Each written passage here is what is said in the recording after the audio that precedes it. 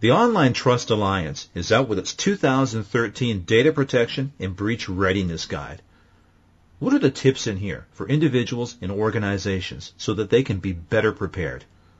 Hi, this is Tom Field, Vice President of Editorial with Information Security Media Group. I'm talking today with Craig Spiesel. He's the founder and CEO of the Online Trust Alliance, and he's going to share some of his insights with us. Craig, thanks so much for joining me. Good morning, and thanks for providing the opportunity to talk about these important issues.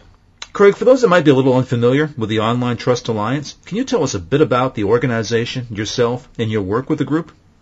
Yes. The Online Trust Alliance, or OTA, was founded in 2004 as a group of business and technology leaders that were looking to address some of the key issues that were affecting online trust.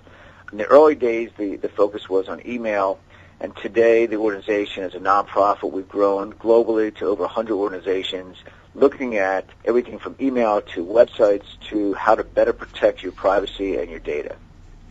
Well, Craig, as we said up front, OTA has just released the 2013 Data Protection and Breach Readiness Guide. I'd like to hear a little bit about the genesis of the report, how it came together, and really who the target audience is. The report, actually now in our fourth year, has grown substantially. The genesis of it, as many of our members internally were talking about some of the threats, we had some working committees to start to share best practices. And what became very clear is the need to develop some guidelines and share them and get beyond the choir, so to speak, and to provide prescriptive advice. And part of this was, as we were hearing and observing more of these breaches or data loss incidents, seeing the common threads, seeing some common areas that were overlooked, and that if we could get ahead of it, we would actually be able to better protect businesses and their customers. Now, Craig, as I understand it, the guide pulled together information based on trends from past data breaches. What are some of the common mistakes that you see individuals making that impact their organizations, maybe even in ways that they can't see?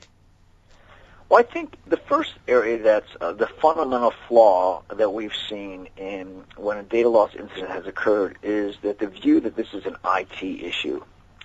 And reality is, in companies that do not take a holistic view of data security and data privacy, really set themselves for failure. So, for example, the IT department can secure your servers, but they can't secure the employee and how they treat data. They can't really secure the process in which an individual group might work with a cloud service provider and share data. So until you take a holistic view of data privacy and data security, you're going to really open your organization to a high level of threats and compromises. So that is the first thing that we've seen. Some of the things are very obvious, and if you look at our data or you look at the Verizon report, over 90% of the leading data loss instances could have been prevented. And some of them start at the very top, patch management. I know we all are hesitant to update our servers sometimes, but what happens is a significant number of breaches or incidents are as a result of known vulnerabilities. Have the operators of the servers been updated? So that's one of the key areas. Craig, let's talk about some of the recommendations that the OTA outlines in the guide. Speak to some of those and what organizations can be doing and where they're missing the mark as well and need to show some improvement. Well, I think the very first thing in data security is revalidating the business purpose of the data you collect. The second one is revalidating who has access to the data. And then the third part would be how to protect the data. So on the first point about revalidating the business of collecting the data, what we find is organizations after a breach, in many cases, were unaware at senior levels that this data was being collected. There's individual pockets within the organizations that maybe thought they could be used in the future. So I think that's one of the foundation things, why you collect in the first place. The second thing is who has access to it. All too often is access management is provided to employees. They may move to different parts of the company. They still have access. They may have passwords they don't have updated. Or they may be using third-party cloud service providers and moved out of the organization. And when the employee leaves, while the IT department gets their card key and removes their access to the servers, you still have open access to third-party services and such. So again, access management. So these are some fundamental operational things. If you pivot the discussion a little bit on the technical side, is data encryption. And again, while we don't want to get into the merits of one form of encryption versus the other, but any data that's being stored, any data that's being transferred really needs to be encrypted today. And there's many alternatives out there, and these are some reasonable steps that businesses can take immediately. Craig, if I could follow up on that, please. What about the personnel side? Do you find that there is a skills gap in terms of readiness and data protection with the personnel versus the sophistication of the threats? It's a great question, and you add to that the bring your own device and employees. And again, it's the awareness of the data that they're holding is a challenge. And so education and awareness on both privacy and on data security needs to be reinforced throughout the company. It's everyone's job. The other area, I think, as you go to, is what happens when you have a breach, and do you have a plan in place? And that was the other objective of this report, is to illustrate the point that all companies collect some form of personal data. The second point is someday you will lose that data. So the third point is you must be prepared. And that's having a very thorough plan of who do you notify, what are the appropriate forensic steps that you take, and what should you not do, and how do you communicate with customers. And those are also company-wide issues that we recommend, whether you're a small business of 20 employees or a large business of 20,000, you need to have a playbook, so to speak, and be prepared to respond to a data loss incident. Now, one of the guide's recommendations is for the creation of a data lifecycle strategy.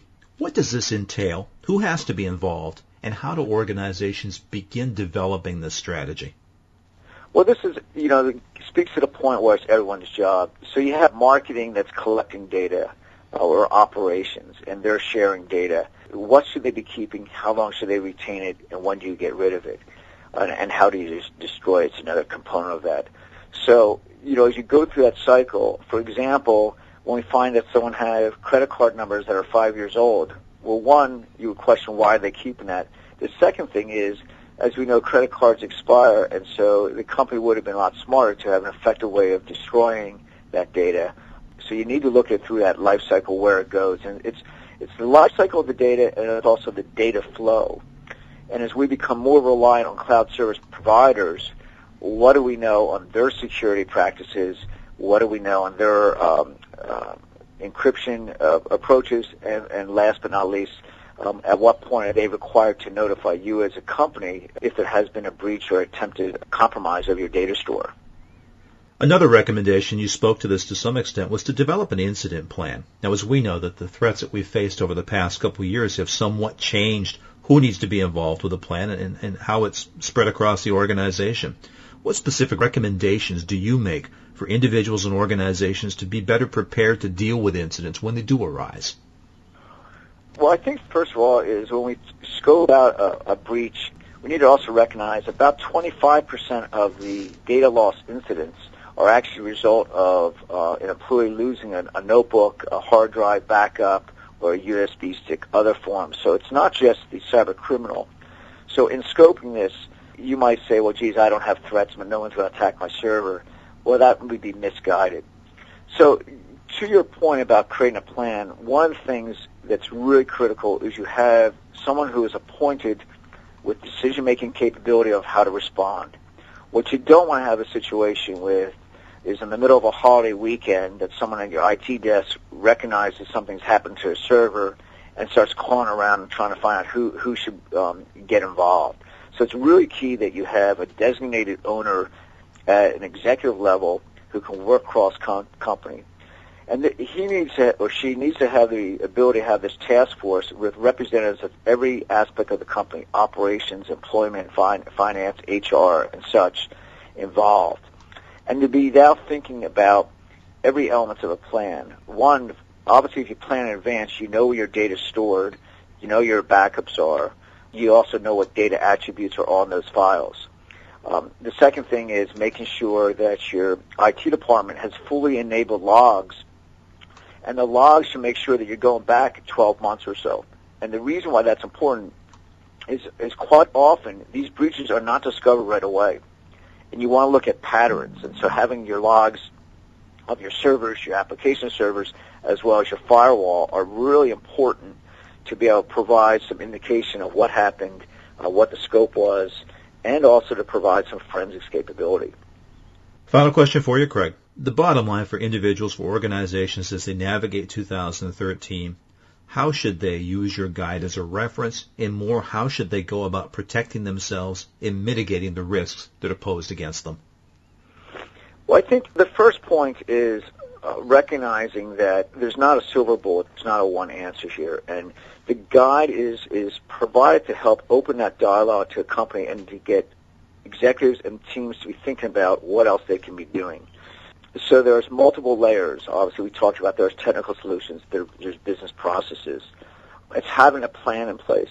And then the other part is also, I should say, one of the key parts of having an incident plan is knowing who to contact.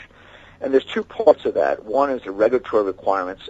There's 46 states and territories that have data breach notification requirements at the state level. And then there's also working with the FBI and Secret Service to help identify where the threats are coming from.